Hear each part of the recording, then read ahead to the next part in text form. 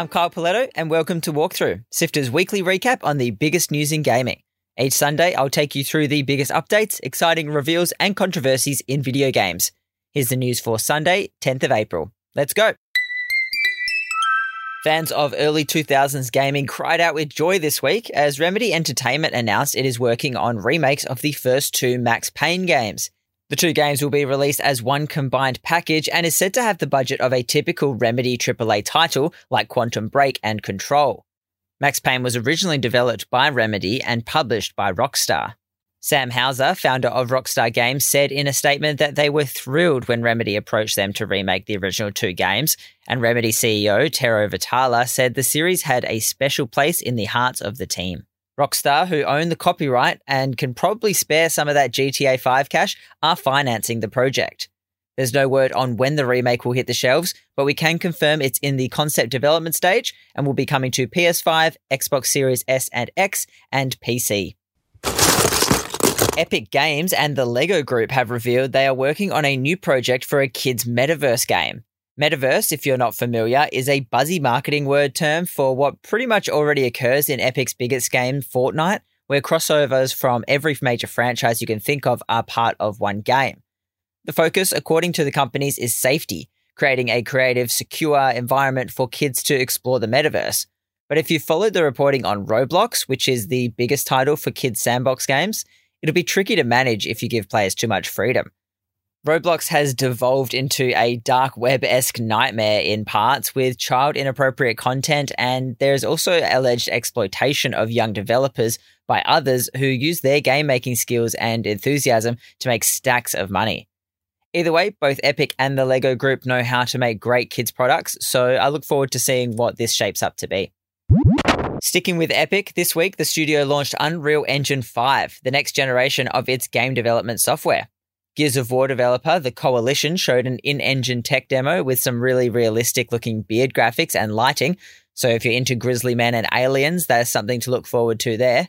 And Crystal Dynamics Tomb Raider franchise general manager Dallas Dickinson also revealed that a new Tomb Raider built in Unreal Engine 5 is in the works.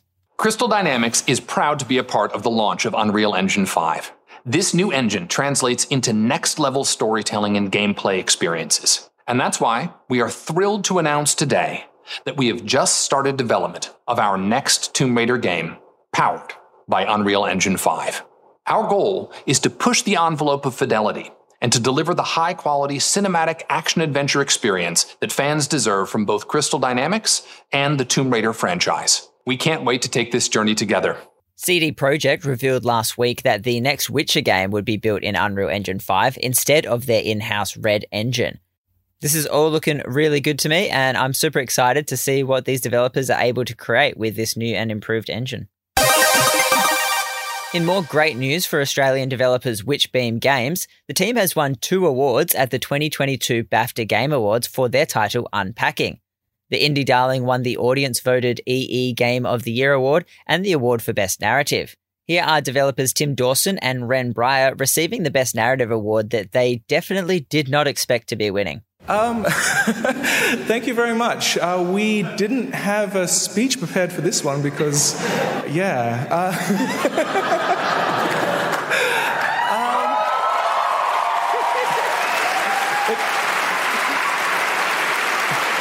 we just want to thank we're a very small team who came from Australia.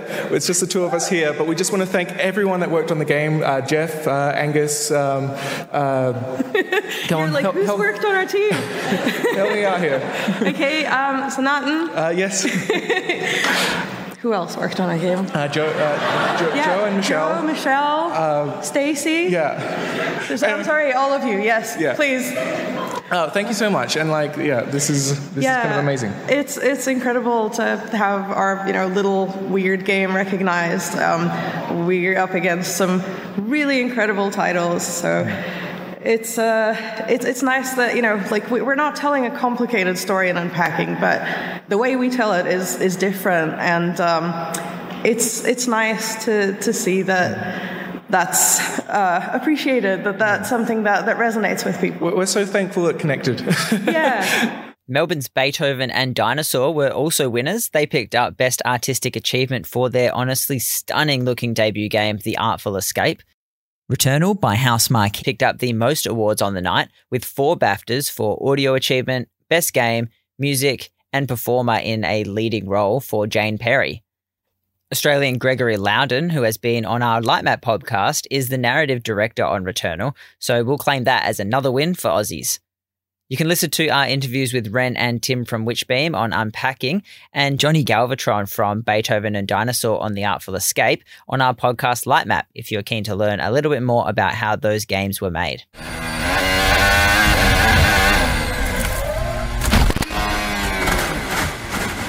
The major promise of NFTs in gaming and infinitely transferable digital content has been broken this week by one of the first blockchain-based games shutting down.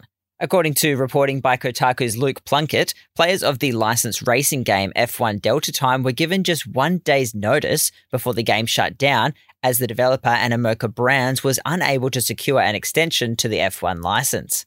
The most expensive gaming NFT sold in all of 2019 was a jewel-encrusted F1 vehicle called the 111 in F1 Delta Time, which went for over $100,000. Players who in some cases shelled out hundreds of thousands of dollars in tokens tied to the game aren't able to take their existing in-game items anywhere. One player even spent around $300,000 on tokens tied to the game that are almost completely useless now. In a statement, the developer said that players who bought F1 Delta Time cars could swap their NFTs for in-game content in another game, Rev Racing, but it wouldn't be a like for like. As part of our commitment to an open ecosystem, we're providing F1 Delta Time asset owners with the following options. All F1 Delta Time car owners will receive replacement cars, which are equivalent cars for Rev Racing on Polygon, based on the rarity and the power of your original F1 Delta Time cars. As Plunkett says in the original piece, video games shut down all the time, and players who spend money in-game often end up with nothing at the end. But it's a bit different when the initial pitch is that these purchases are an investment. We've linked the original Kotaku article in the show notes where you can find heaps of Plunkett's reporting on NFT games. Popular Valorant streamer IShowSpeed has been permanently banned from the game following a sexist rant against a female player on Wednesday. I won't repeat exactly what he said because it's the same old tired, cringy, sexist lines we've heard before that you can probably guess based on your own gaming experiences. After the rant, a viewer sent the clip to Valorant producer Sarah Dadufsha, who quickly responded saying IShowSpeed was now permanently banned from all Riot games.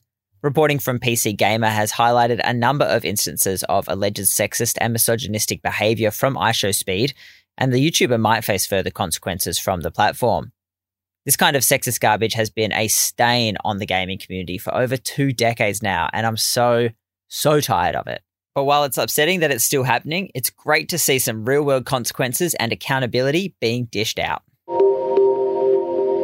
Quality assurance workers at Activision Blizzard have been offered full-time ongoing work in a move that most analysts have said is a reaction to ongoing collective action at Raven Software. Representatives from the ABK Workers Alliance, the group pushing for full unionisation, have confirmed that Activision Blizzard will be promoting 1,100 quality assurance testers across multiple studios from temporary to full-time employment and giving them a pay rise. Unfortunately, not everyone will be benefiting, as an Activision Blizzard spokesperson said that the full-time QA workers at subsidiary studio Raven Software, who are currently unionising, won't be receiving the pay rise. The Activision Blizzard spokesperson was quick to explain that the unionisers would not be receiving the new pay initiatives due to legal obligations under the National Labour Relations Act, and that their choice to unionise had nothing to do with the decision. That statement has been questioned by labour organisers, who say this is exactly what companies do if they are worried about their staff organising. Check the show notes for Jason Schreier's breakdown of the situation over at Bloomberg.com. That's it for news. Here are the games releasing this coming week. 2020's 13 Sentinels Aegis Rim is finally coming to Switch on Tuesday. This sci-fi adventure is a mix of side-scrolling narrative gameplay and real-time strategy and will translate really well to the portable Switch. The Telltale-esque hitchhiking adventure game Road 96 is making its console debut. The game has received positive reviews since its release on PC last year and will be available on PlayStation 5 and Xbox Series X on Thursday the 14th. And the Left 4 Dead spiritual successor, Back 4 Blood, which is made by the original devs, will get its first major DLC this week. Tunnels of Terror introduces 4-player co-op dungeons and new enemies to fight, as well as 2 new characters. You can pick that up on Tuesday, April 12. If you've got 15 minutes, we'll catch you up on the gaming news each Sunday on Walkthrough. And that's it for this week. This has been Walkthrough by Sifter. My name is Kyle Paletto. Thank you so much for listening. Sifter is produced by Nicholas Kennedy, Fiona Bartholomeus, Daniel Ang, and Adam Christou. Mitch Lowe is senior producer, and Gianni Di Giovanni is our executive producer. Thanks to Brian Fairbanks from Salty Dog Sounds for composing the Walkthrough theme tune. Thanks to Omni Studios for their support of Sifter. And if you'd like to support Sifter's independent gaming journalism, you can share our 3 shows, Lightmap, Mainstream, and Walkthrough with your friends, or on social media, give us a 5-star rating or review. It really does make a big difference, and it's free. You can find Sifter on social media on Twitter and Instagram by going to @SifterHQ. We post links to all the stories we publish, so it's another way you can keep up to date with great reviews and interviews with creators. So find us on @SifterHQ and give us a follow. Thanks again for listening. We'll be back with more news next Sunday.